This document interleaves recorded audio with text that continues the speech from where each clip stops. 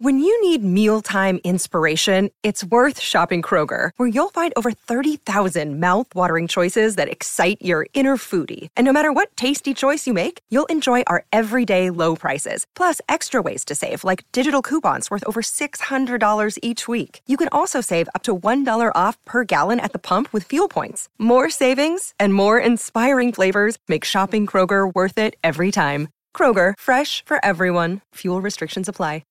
Tuesday, January 15th, 2019, episode 3 of Talkin' Schmidt. What's up, podcast people? And thank you for tuning in. Today's episode is number 3, but if I'm being honest, it was the first interview I ever recorded, actually. I fumbled a little bit technology-wise, and so I had to meet up and fill some holes in last week. We ended up recording in my car, so there's definitely some ambient noises like cars and whatnot. I really want to thank Evan because he actually has been really supportive and saying, dude, this is cool, you should do it. So without further ado... Hi there, interworld of webs, cast, podding. This is Cranny. You're listening to Schmidt Talk, Talkin' Schmidt. Talk some Schmidt. Put it in your ear hole. Find out about your world. Enjoy your day. Ladies and gentlemen, boys and girls, children of all ages, weighing in at a 169, hailing from Lexington, Massachusetts. He's the owner and CEO of Boxcab Co. and one of 4 bros that was instrumental in starting Epically Trife. Please welcome to the show, Evan Michael Becker. What's up, Evan? Wow. Hi, Tower. Greatest rock band ever. So, how did you get the nickname Sneaky? Alright, so here's the deal. I'm fairly convinced that it was Speedy. And that was from Adam, I can't remember his last name. And I think he was like from the South Shore. And it was him and Jamal Williams that did the Speedy thing. And there was this one other dude that did it too. I can't think if he was the Swedes. Noonan. Pat Noonan. There it is. Yes. He was a great guy. Really good skateboarder. But we would skate, Boston. I mostly skated like the Copley area with those guys. Like the BPL and the Fountain and shit. I don't think they were part of, like, going to ZT Maximus, which I also did, mostly with myself or Easty. But at ZT Maximus, it turned into Sneaky. And I'm pretty sure it was because it was just always my turn. Uh-huh. And I just was a snake, I guess. But I'm not totally sure. It was like kind of a low-level thing, like, Kevin Day used it, Easty used it, Zito used it, Rom used it, Dougie Death, but, I had, 2 lives. I was like a skateboarder dude, but, I was a bike messenger, and none of the bike messenger people called me Sneaky. I mean, they didn't know what the fuck this was. They weren't skateboarders or whatever, so it was kind of like this, parallel existences or something like that. Then Preston is the one that took Sneaks. He ran with it. He kind of ran with it. I got you on this one. And it never stopped for him. And damn. Rhino used it. So you met Drehobel used it. like the same year I met Drehobel. Yeah, pretty much. Because through Preston I met all kinds of people, whether it was Dan. I basically met you because I knew Preston, because I knew Dan, because, whatever. And it just kind of rolled. Yeah. When Preston passed, and I never saw Rhino anymore at that point anyway. Really, Sneaks just kind of went away. It kind of got replaced when I went on the Hoon Run years ago with Becca. Becca. And that's Becca. I remember that. Holy shit. I think that's Andrew Curry. So it's like the Australian enunciation on your name. Yeah, maybe. Yeah. I don't know, but O'Meara used it. Andrew used it. Drehobel came back and used it just a lot. Constantly. Fucking constantly. But I don't think it was from... I don't think it was initially from the Hoon Run. I think it was like the first time when we went somewhere with O'Mealy. And I don't remember, I think that was Spain. I think we went on 3 trips, but I don't exactly remember. I think we went on 3 trips. Huh. They were all pretty great, and there were, like, characters that were on each one. So, like, Dan and Chet were, like, solid on them. I believe Susky went to Spain. That was amazing. He got the cover of Transworld that trip. Oh, yeah, on the pole, right? Yeah. The bank the pole. And Andrew was on all of them because of O'Mealy, I would assume. Also, Andrew's just amazing. All those guys are so Actually, to be fair, I don't really know Andrew Curry's, like, full story, but I suspect it's deeply complex. That's just my theory. I think something's up there. He was so awesomely... How would you describe it? It was something about this alliteration using P's. Piss poor preparation makes for piss poor performance, or some shit like that. Yeah. He was just that guy, the guy that would say that, you know? And I always sort of wondered, you know, how did the fuck, you know? But at the same time, it's pretty rad. Javi Mendebal went on those trips. That kid was amazing. What an interesting dude. He put us up at his mom's house in Spain, up in, like, I don't know, wherever that is, Bilbao-ish. That was pretty cool. But anyway, it went from Sneaks to, you know, this Becca thing. And, you know, it kind of stuck. I mean, every now and then when I run into those people or talk to those people that I'd never see anymore, they use it. Which is weird. Some nicknames are fucking weird. I think right around that time, I think it was your birthday or something. I can't remember why, but we all went to the bar, a lot of us, and we had these fucking fired or not fired. Becker's fired, Becker's not fired. And we got a photo with everybody. That shit was hilarious. Yeah, it's so weird. I could barely remember that kind of stuff. I think it was probably just too much partying, but... Oh, my God. Yeah, you're fired. Oh, fuck. What? You're fired. We were with Salba the other night, and this came up to mind. New Yorker or Harper's, and why? Oh, right. Harper's is a no-go. And like most sort of slightly better than mediocre minds of some sort of white privilege, which I would describe myself as, I would say Harper's felt like something I should read, but upon examination and effort, I found I'm simply not a Harper's guy. I'm just not. But I am a New Yorker guy, and I've been reading the New Yorker since I was like 12 years old. So there's like, if you see a dude with a Harper's hanging out of his back pocket, or a New Yorker with the fucking New Yorker sticking out of his back pocket, it's not just like they're reading something for entertainment or they're trying to learn something. It's also like a signal that tells you something about that person. It's kind of statusy symbol-y, but it's like... Is it similar to wearing a left earring or a right earring? I don't know. It is true that, like, when we were little and people were getting ear piercings, yeah, there was a left ear and a right ear situation, and you definitely didn't want to go with the right ear. It didn't last long that where people were just piercing the fuck out of themselves. I've always sort of wondered, like I can't remember for sure, but I feel like Dougie Death had those big earplugs, and I just was, what the fuck are those? What are you fucking doing? Yeah, dude, I'm stretching my earlobes. Oh, okay.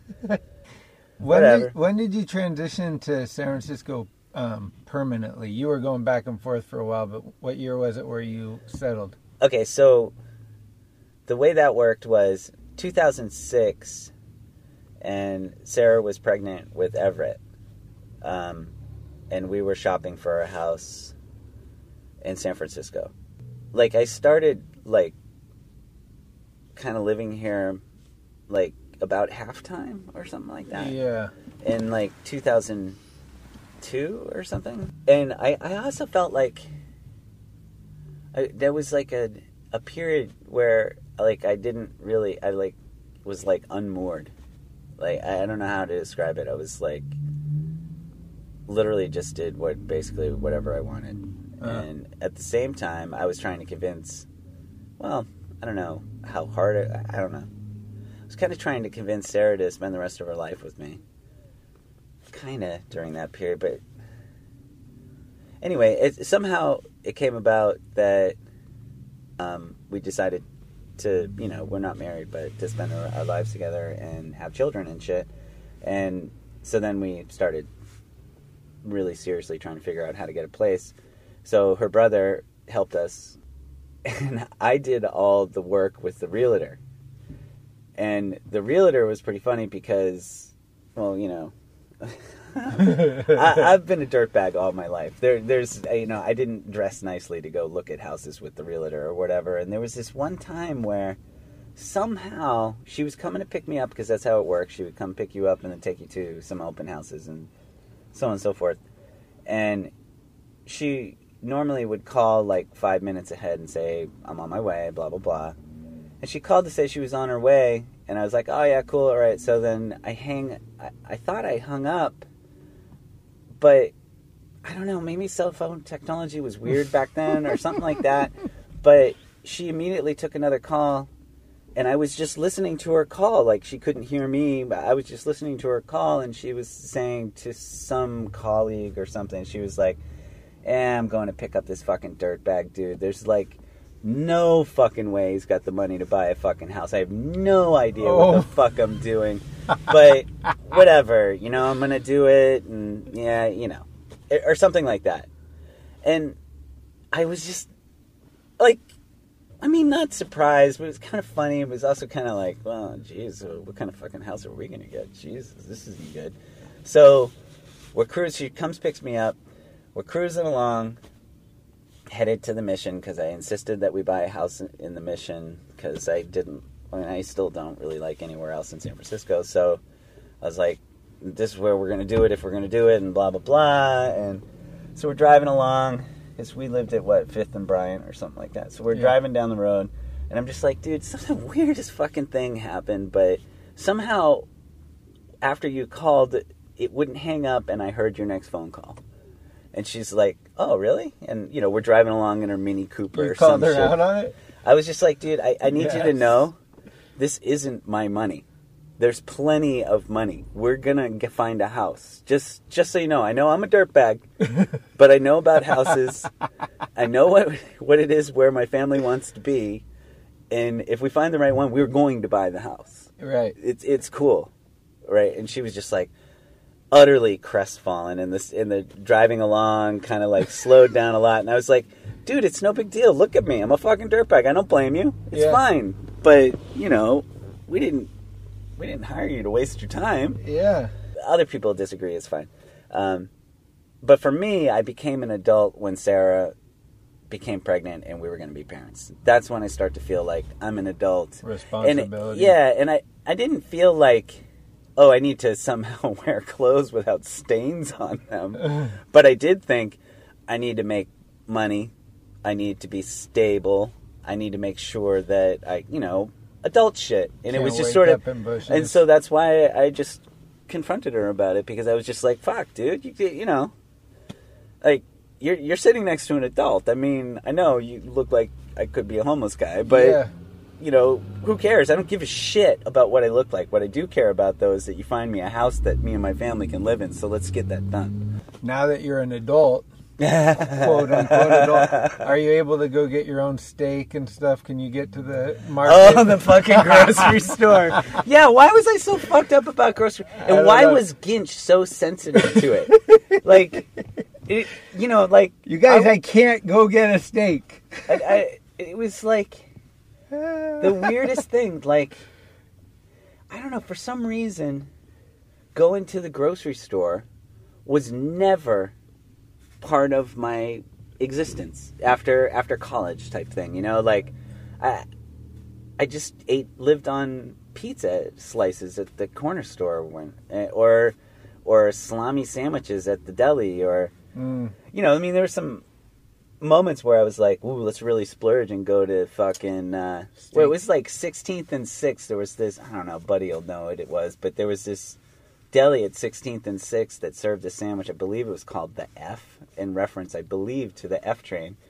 And that sandwich was so good. It was a fucking chicken cutlet with honey mustard and bacon, lettuce, tomatoes. Fuck, that sandwich was good.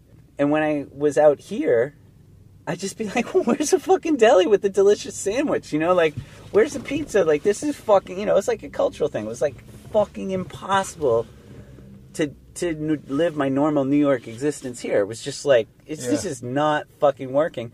In addition to which, at the HQ, you know, not for nothing, but Dan and Ginch, they like, cook dinner. And I was always sort of like, Ginch, you going shopping? Like, what the fuck are you doing? So I would just go with them. And then I'd be like pushing a cart around because they're pushing carts around.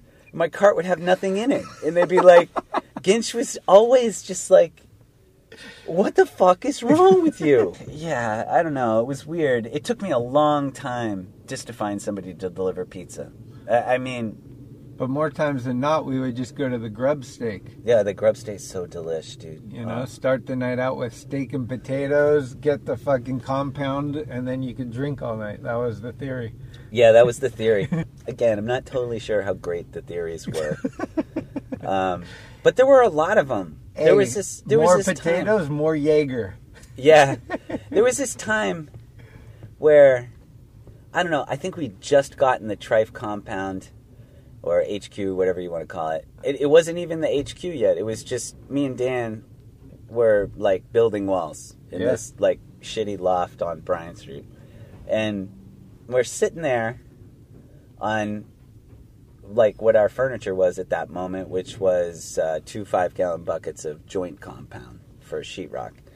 And we're sitting there, and we're, you know, getting ready to go over to... We went to the Hemlock a lot then, I think. Yeah. So we were thinking of going over to the Hemlock Anywhere or whatever. that Dan could smoke. Yeah. So there we are. We're sitting there, and for some reason, we got, like, delayed in getting to the Hemlock because we had this long conversation about the theory of, like, what we were referring to as econo-romance. It's like somehow you could meet somebody that was pretty fucking cool, but, you know, you could just kind of jam an econo. Like, somehow she would just know that you'd be at the Hemlock on a Friday or Tuesday or whatever. And, you know, maybe you guys could get a sleepover, maybe not. Yeah. But that you wouldn't have to really do anything. It would just sort of be econo.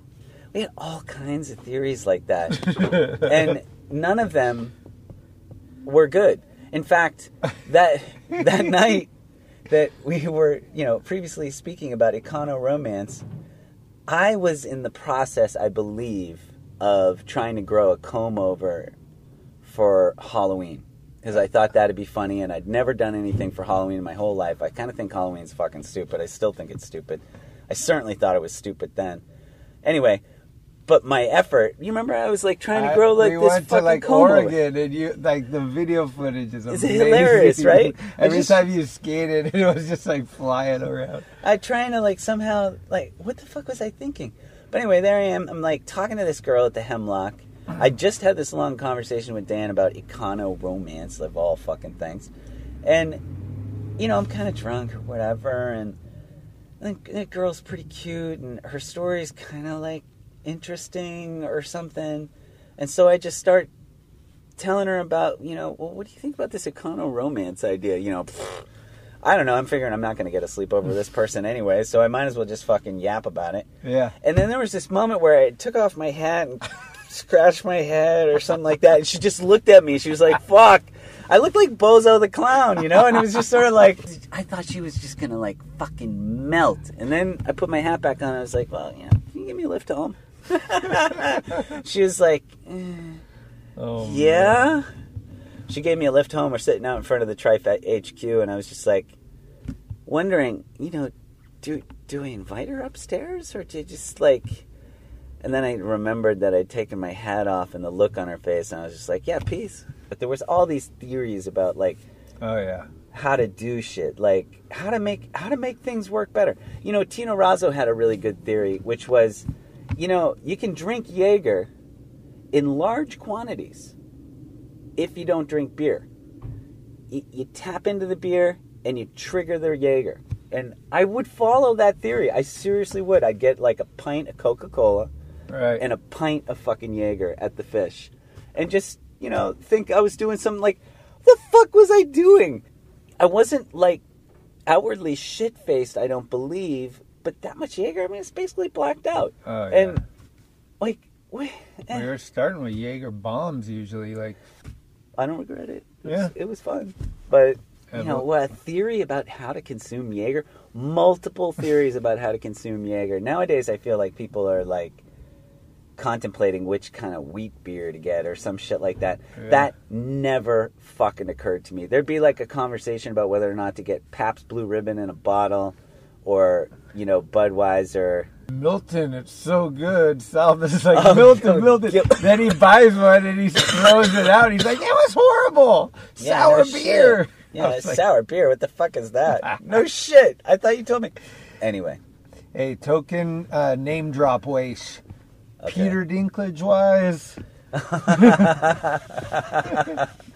Okay, so very little to say about Peter Dinklage. A very accomplished actor. There's absolutely no doubt about it. He went to school with my wife, and they were they were bros or whatever. And I think to some extent they're they're kind of broly now. Not really. Like if something comes up, she can text him and or something like that. But back then, when they were just newly out of school and we're living in we're all living in New York, and it was different then in New York. It's always different in New York, so whatever. But it was different, and it was plausible to live there and not really work and shit like that. I'm sure it is today. Anyway, long story short, there was a couple of parties that I was at that Peter was at, and I never thought he was interesting or funny. I never thought he was interesting or funny. And it turns out that I'm probably just incredibly wrong. Uh-huh. I remember just being like, what? You're not funny. And I don't think he'd really done anything yet, but I mean, that was a long time ago. All right. He might have blossomed after that. He certainly has done something. I got to tell you, he's one of my favorite actors because of Elf. I don't watch the Game of Thrones shit. I did watch the first season. I think it's like one of those HBO shows. It's just fucking stupid, but I love Game of but Thrones. he's great in it and whatever. But he's awesome in Elf. True or false? You blew a sleepover situation with Parker Posey. All right, that's false. I was at this thing that Jocko's wife at the time had organized. She worked for some like literary quarterly or some shit. Honestly, I thought the whole thing was bullshit, but I love Jocko, and anything Jocko was doing, if I could support it, I was trying to support it. And I thought his wife was kind of a tool, quite frankly, but whatever. That's not important. Parker Posey was there with her man friend, and I don't know, for some reason I kind of hit it off with Parker Posey. I guess if you look at the movies and you just assume maybe she's that person, best in show, maybe she's like that in real life. Honestly, I talked to her that night. I don't know if she's the same person as in that movie. But we connected. She was pretty funny. And, we're making each other laugh. And I think at some point in the conversation, it's like, fuck, this is Parker Posey. Like, should I, try to get a sleepover with fucking Parker Posey? And then I looked over at her dude man friend who was, like, a table over. And I think uncomfortable about this fucking homeless-looking dude yapping with his special lady friend. And it's not like... I look just like I do right now. I was fucking a dirtbag. And she was hilarious or whatever. But anyway, the point of the story is, later, I think Sarah was saying something about how she was going out that night with Steve Turner of Mudhoney. And I think I said something like, oh yeah, the other night I was fucking hanging out with Parker Posey. What? That kind of thing. Yeah. Like, honestly, I was much more jealous of Steve Turner and Sarah than she could possibly have to worry about me and whatever. But the long story short is it turned into that, what celebrity would you sleep with? Who are you off the hook with? Couples sometimes have this thing where like, it's cool. You got a chance to sleep with Steve Colbert, it's cool. We're good. I think Sarah's guy is Steve Colbert currently.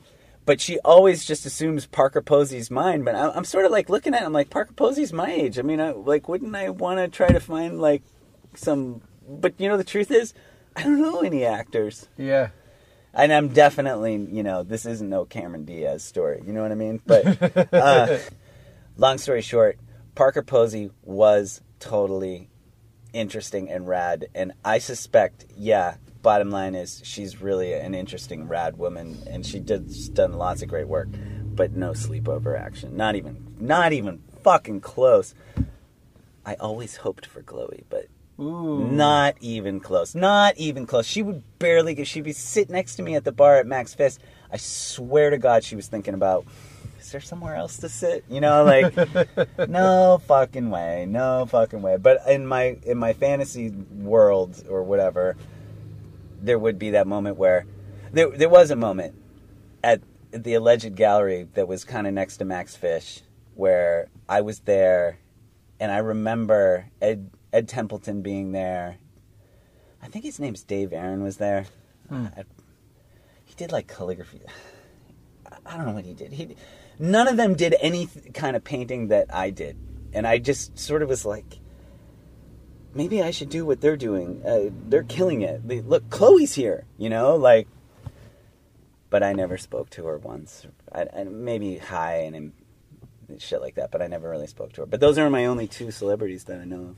We spoke a little bit about your kids skating. What tricks are you jealous that they can do that you can't do? All right, Everett can do frontside nose blunts, and I can't do frontside nose blunts. I don't know why. I think I used to do them years ago, and I don't know. I can't seem to do it. He just does them. We just got a text message from Matt McGinley out in Greenspoint, New York.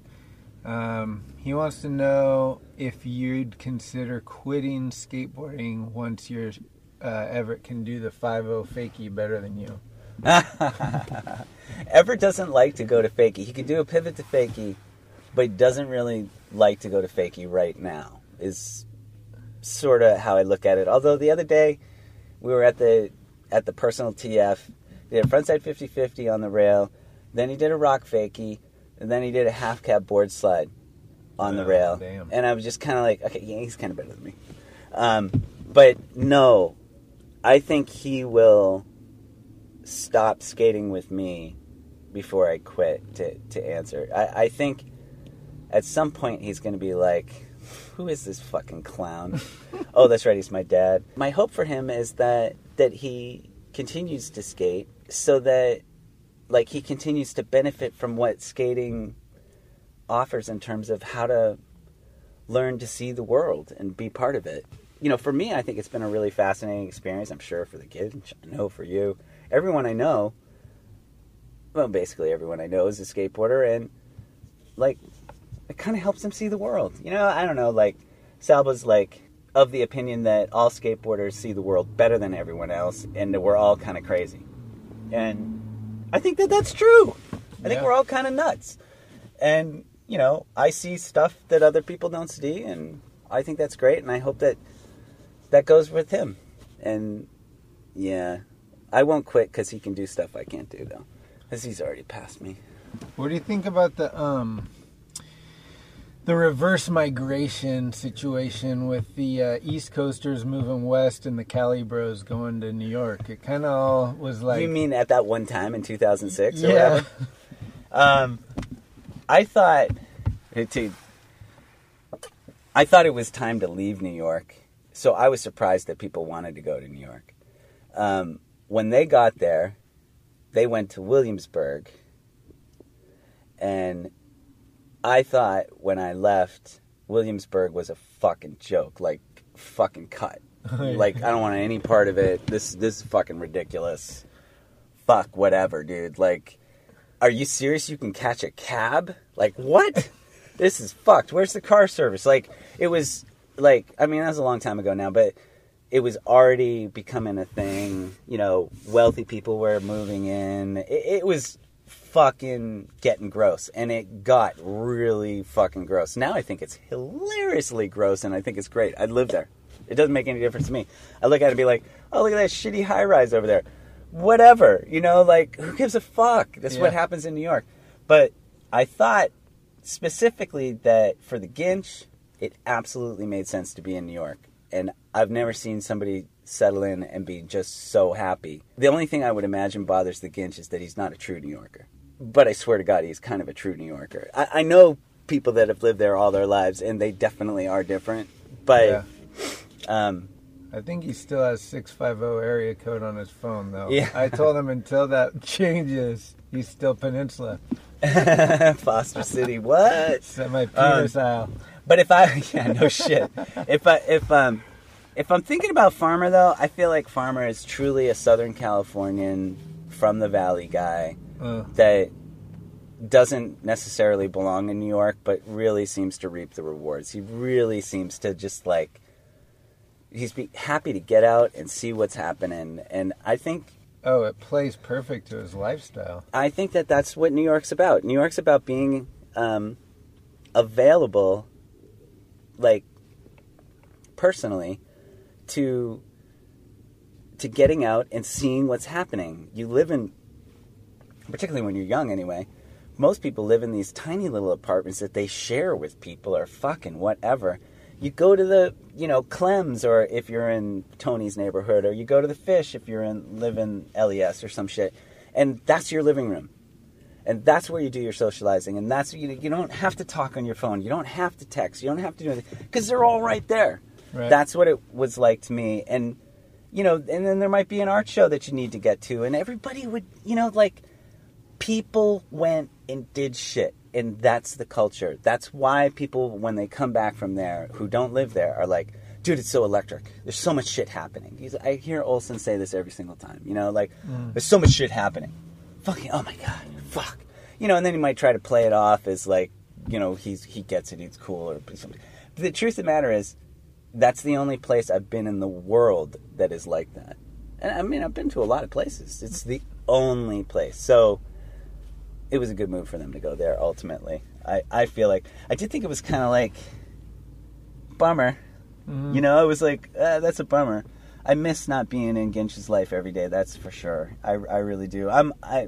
Farmer works with us, so I talk to him constantly. But I miss not knowing what's up with the Ginch on a daily basis. I mean, I don't really know what Odell and Tino and Minute were doing. Although I will take this moment, if Minute does listen... Dude, you're pro. You're pro. You're just fucking pro. Let's review my tired part. I think you know exactly what I thought of that. I fucking took screenshots. I looked at your part. I took screenshots trying to get your front side air so that it looked like a front side air. Send it to you and was like, dude, it's fucking awesome. And, for a minute, I would say, I don't know Brad Staba. Is that how you say it? Yeah. Staba? I don't know him from a hole on the wall. I would say thank you for doing the tired thing. I follow you on the Instagram, the tired thing. They're not showing old people sucking to laugh at them. They're showing old people seeing the world as skateboarders and going and skateboarding and celebrating it. I think that if you didn't know about skateboarding, you would be like, oh, these guys are just bagging on skateboarders. And I think I could imagine somebody seeing it that way. But what I see is a guy who's 45, probably has 2 kids, overweight, was never particularly good. Yeah. But did it. For fucking 30 years. This is what they do. This is how they see the world. And so... there's that crusty, they live in fucking Ohio or some shit. And I'm no offense to, Odell or anyone else from Ohio. But what the fuck? Who lives in fucking Ohio, right? But there you are living in Ohio, and at the public school, there's a little bank to curb, and it's crusty as fuck. And they go and skate it on Saturday mornings because there's a moment in their life that they have 2 hours clear to go and see if they can do a backside ollie to pivot on that curb, if they can still do it. Right. And Tired puts it in a video. So fuck yeah, good for you. I think that's really rad. It was really awesome being able to be a part of editing that. I was so stoked. And then hearing people dude, you made my Christmas. Oh, you know what I mean? Yeah. It's such a cool thing for so many people that exactly what you said. But what Brad was saying is It's going to evolve like photo graffiti did. Like, Yeah. it used to suck, and now you're like, whoa, that photo's gnarly. I understand what you mean by photo graffiti. It never sucked. I'm pretty sure that Tyson Jones can watch a tired part and get pretty hyped. Yeah. And I'm pretty sure that I can. Yeah. And, like, we couldn't be further apart in terms Right. of the world of skating. Like, I don't skate fucking playgrounds in New York anymore. No. I don't ollie over fucking trash cans or four. Yeah. And that doesn't mean that I'll bet you anything he looks at that that your frontside air and goes, that's pretty cool. I'm pretty sure that he does that's the way that works. And, and that's really cool. Yeah, I think he has it saved on his phone. 2018, I had a photo graffiti photo in the mag, Yes, you did. And I had a tired part. Fucking killing it, 2018. He came up. I kind of killed it last year. Yeah. So if you were trying to tell me that 2018 was kind of a rough year, Yeah. sometimes, Well- sometimes you have to put in a rough year in order to get the fucking exposure, dude. Well, as Drohobo told me, sometimes you have to get through that stuff to realize how great you got it. Yeah. Okay, we got to take a little break here and let some of our friends say a few words. We'll be right back. Hey, it's Corey at Blue Plate, 3218 Mission Street. Come see us. Meatloaf, fried chicken, deviled eggs, Dollar Olympia beers. We're here every day of the week. We got a garden, and we got smiles on our faces. Come let us make you happy. Hello, this is Tony Farmer, and you are listening to Talkin' Schmidt. The one thing I do bag on the kids about, though, and it's always lighthearted, but I always bag on them about it, is I can't fucking stand the fucking listening to the earbuds. I can't fucking stand it. That's a Felper faux pas. I fucking... I'll deck them just for shits and giggles because I just don't care. Except it did occur to me that their parents bought the fucking phone that they're gonna fucking slam and fucking break. And those phones, they're not cheap, you know? And I'm just sort of like, as a parent, I'm looking at it, I'm just like, oh, fuck, man. The kid's 14 years old. He's got a phone. He needs to do his fucking Insta. I don't know what kids do on the interweb on their phones or whatever the fuck it is they do. I know that they're devastated. Video they games smash and their Instagram. phone and they can't. Then they're fucked. And I'm always just sort of like, dude, could you just think in advance a little bit? Oh, I got one other beef. I got one other major fucking beef, actually. I don't know how fucking far out of it I am. You know, as a qualification, yeah, I'm a fucking idiot, ancient dude. What the fuck do I look how I'm dressed? Fuck, my God, I look like a fucking homeless dude. I can't stand the athletic gear. Oh. What's with the fucking, like, the nylon-y, like, sounds funny when you're skating, sounds really funny when you slam. Fucking nylon pants with a swishy little pants? fucking, like, all cinched up down here. Like, fuck, what? Take it easy on the brands. You know, it's like, just fucking take it easy, dude. Just get some fucking pants and go shred. Anywho. Fuck yeah, we're here with longtime homie, good friend, Evan Becker. And in 2003, 2004 maybe, there was 4 kids that got together and started a website called Epically Trife. Right? 2003? 2002, 2003. It was like maybe 18 months after Patrick had started his. It was something like that. Yeah. You know, so like- how do you remember it all panning out? Because I have my version. I wonder what your version is. I don't know. I mean, I think I would say this. I knew Patrick. We ran in a similar circle. I was on the periphery of that circle. He was the center of that circle. You were actually in the East Coast at the time, York. bouncing back and forth. Yeah, always going back and forth. Right. I had an apartment out here with Dan, and East Coast eventually contingent. Ginch. But I would go back and just live in my studio and do work in New York to have some money because I had no job out here. And I didn't work here. I just skated and partied, really. Maybe too much partying and not enough skating, I would think. Yeah. But one of the things I noticed, but just constantly going to the Fish and hanging out with Tino and so on and so forth, and, you know, occasionally Odell for sure, was the fucking, I barely knew how to check the internet.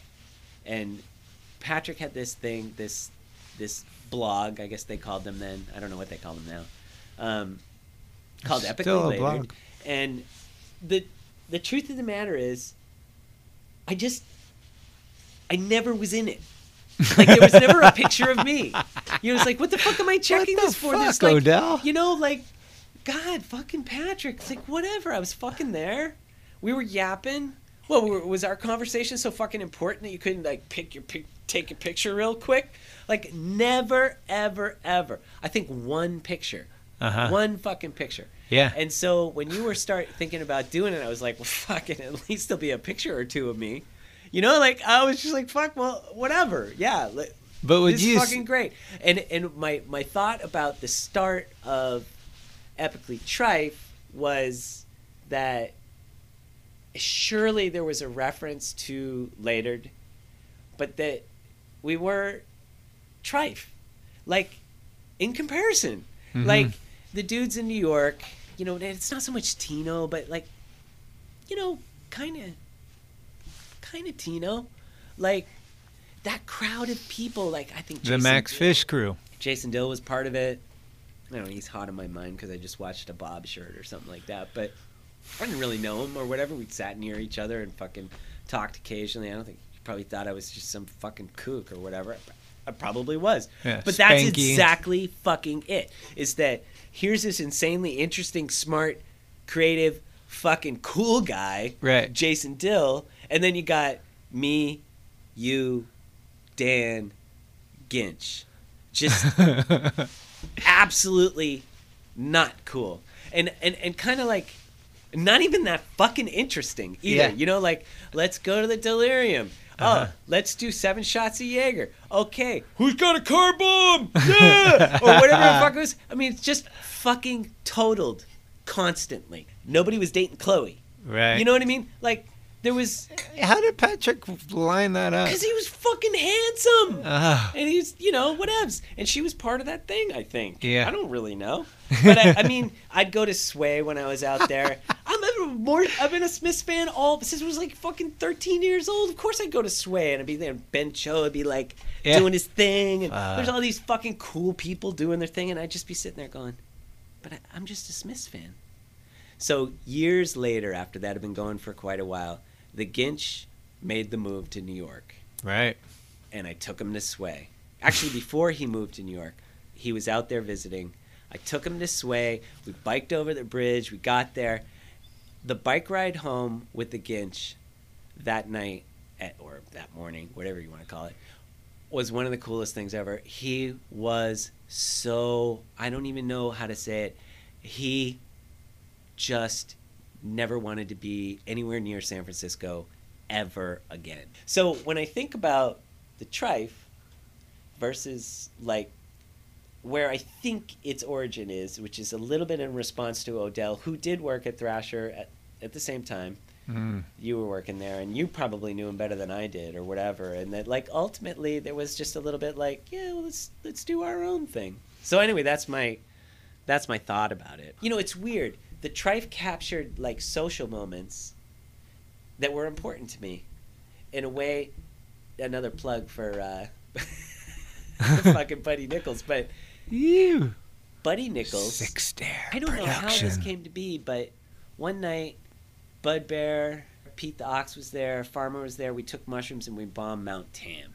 Nice. Now, I always thought like bombing Mount Tam was like some hippie shit or whatever. You know what I mean? Like, Yeah. I was like, what the fuck? Who gives a fuck about bombing Mount Tam? Like, well, what the fuck? We could be at the bar right now. Like, what the fuck? Okay, whatever. I'll go. And, you know, I've never taken mushrooms before. I'd never taken them since. Oh. But, oh my God, fucking Buddy captured it. But there's this moment where you get to the bottom and there's just, Buddy had this clip of me with this just huge smile on my face, just laughing my ass off. And I thought, man, that's just fucking out of sight. During that time, there was this advent of digital technology, right? You know, like your cameras kept getting a little smaller and a little bit more powerful, and a little smaller and a little bit more powerful, and Trife came to be. And at the same time, you know, video cameras came to this thing that were like viable. Right. truly viable. And there was moments of my life that were captured that way. And I'm pretty grateful. I think it was pretty cool. I think it was really pretty cool. We should probably touch on Preston while we're here. Yeah. I have a picture of Preston and then a picture of Preston's family on my refrigerator. Fuck. And I look at him every day, and I hear a lot of people, I know you're one of them. Come on, Becker. Who think about him. Come on. Oh, I know. Jesus. Who think about him every day. And I think it's safe to say that Preston has come to mind, if not every day, something like that since 1992. I think I met him in 98. I think he was living with Steve Roach in Kenmore Square. That's when I met him. And that might have been like 93. Oh. And I've known him forever. Yeah. And I just, there was a point where I spent 2.5 months, 3 months out of the year traveling with him. Preston was part of all of that. Fucking all of it. All of it. And it was so, we were talking about the Trife, and we were talking about Later and all that shit. Preston was like this whole other level of, I'm going to leave whatever this shit is that I'm doing right now, which is piling out in San Francisco or being an idiot in New York or fucking whatever. I'm going to just leave this for 3 weeks, and I'm going to go with Preston to travel around in Europe for a minute, stay with his mother for a week in Basel. Of all fucking places, I'm in Basel, staying with his mom, and he's all right, well, I'm going to dip out for a week and go over here to do whatever. And I was like, can I just stay here and chill and fucking skate with, like, Ollie Bergen and whoever for a week? And he's like, yeah. It was, like, the coolest thing ever. Yeah. Like, that must have been, like, 99 or 2000. But everywhere I went that was interesting, Preston was part of it. And when Rick and I got that fucking shithole on 13 North Oxford in Brooklyn, which we loved, but oh my God, what a fucking shithole. Preston had nothing to do. He's in Jersey. He just came over and helped us. You want me to do the make floors? it into a place that we could actually live. I gotcha.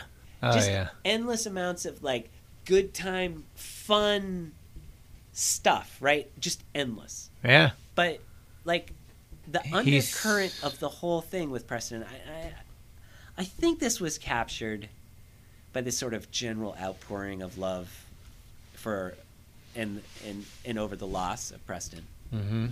He was like a machine for picking up language, cultural stuff, information, anything that would help him and who he was with feel good, comfortable, safe, and ready to move into and find out what this place that you're in is really about. And I swear to God, he was doing that almost all the way. There was a point, a few years before he passed, where I thought, I got to do something. Mm-hmm. And in all candor, I didn't know what to do.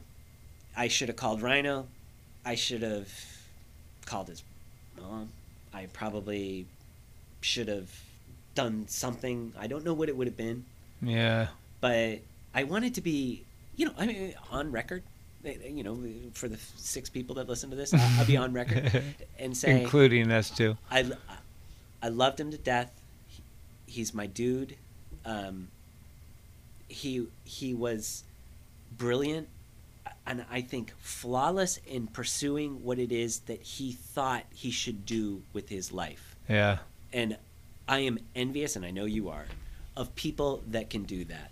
It's hard to fucking do. And absolutely. I feel like he did it. And you know what? If you passed early, that's sad, and it hurts me. Yeah.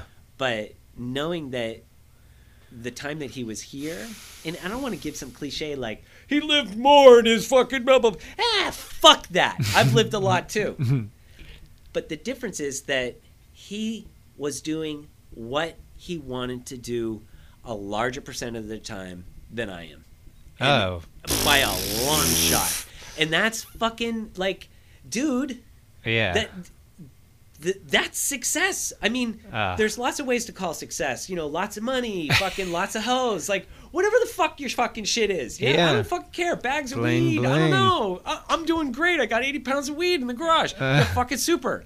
You know, I don't give a fuck. Yeah. Because what he was doing was exactly, I believe, for the most that he could do it, he was doing what he wanted to do. And you know what? That was good for other people. Yeah. That was essentially good for his family. I think maybe pretty hard on his family. But he was setting this sort of idea that said, kids, do what you want to do. Yeah. You know, the other thing I want to, go on the record is that to some extent, I wouldn't say that I feel guilty. It's not guilt. It's something else. It says something tells me that I could have done more, or that I was on the hook to do more. There are a few of us that were kind of lifelines for him, that always had what he would need, like a roof over my head. Mm-hmm. That means that he has a roof over his head. He knew that. Yeah. Pick up at the airport. He knew that. Sean Gutierrez is one of them. Yeah. I don't know how. I haven't talked to Sean about this. Maybe I should. I don't know how he feels about like the culmination of those last couple years. I'm not tickled pink with my performance. And I've talked to you about it a little bit. I've talked to Joe about it a little bit. I've talked to Dan about it a little bit. I found myself after he passed having conversations with people, and just being like, overall, just being like, fuck, and I can't have that kind of blatant disregard for my own the physical well-being of people close to me anymore without me saying something. Yeah. Well, for the record, if we're going on the record, if I got 6 listeners, I'm fucking stoked. Yeah. Well, we got to wrap this up, but I just got to ask you one more thing about this podcast journey. What do you think? All right, so here's having our first podcast experience plus our coffee the other day, which we probably should have recorded. I think what you will find is that, like I mentioned previously, a Rolodex is fucking deep. Probably the deepest in the game. Maybe Michael's is deeper. No. I fucking doubt it. Come what on. I mean. It's deep. It's easy with me. You can get me to talk about fucking anything. Yeah. And I suspect it's easy with Rob. I suspect it's easy with Alyssa. I don't know. But I think that's what you want. You always change your voice when you're starting to feel like you're...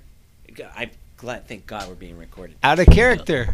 You do it. It's part of your character to get almost instantly self-conscious and shift your voice into like Wolfman Jack, fucking radio personality or some shit. And I'm just like, you don't need to do any of that shit, but you do it.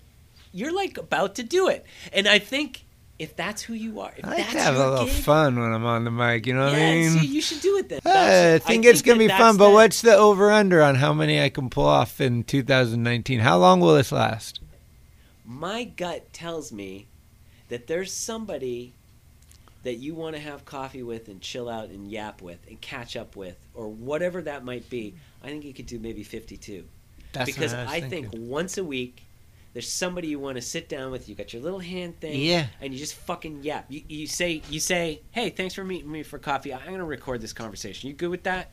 And if it's Rob, he'll be like, that's what fuck I'm you. saying. You fucking snuck that up on me. Do you think I'll get tired of it though?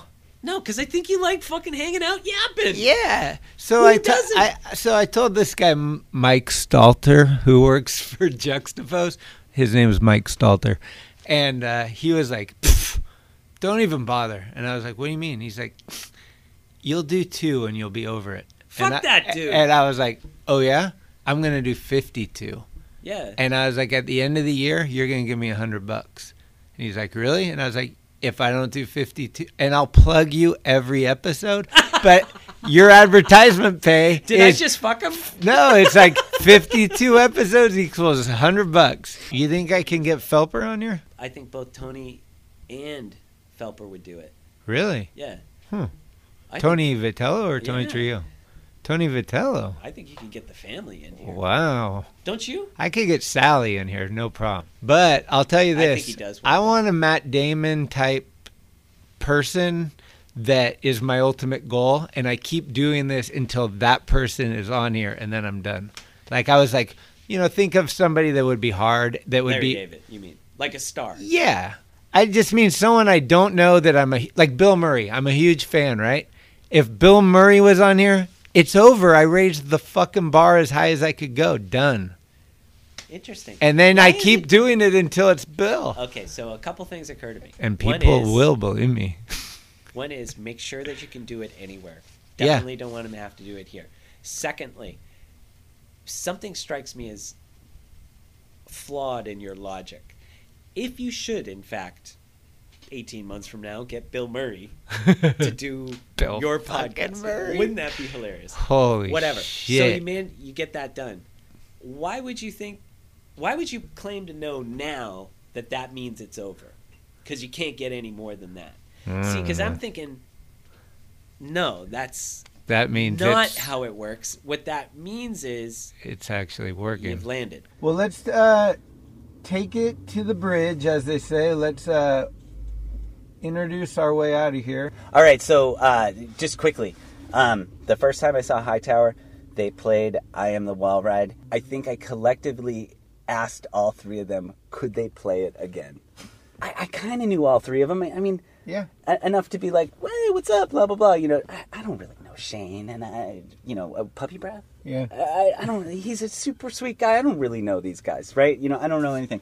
But they played, I thought they were amazing, and at the end of the show, there was sort of like, the milling around at the end of the show, and I was just like, guys, could you just play I Am the Wall Ride again? Just one more time. That was fucking awesome, And it was the one bro song that we would play on road trips. Oh, God, yeah. Oh, God, what a great song. All right, so then, here they are. Hightower with I Am the Wall Ride. Thanks for coming in, bro. Love you, babe. Fuck yeah.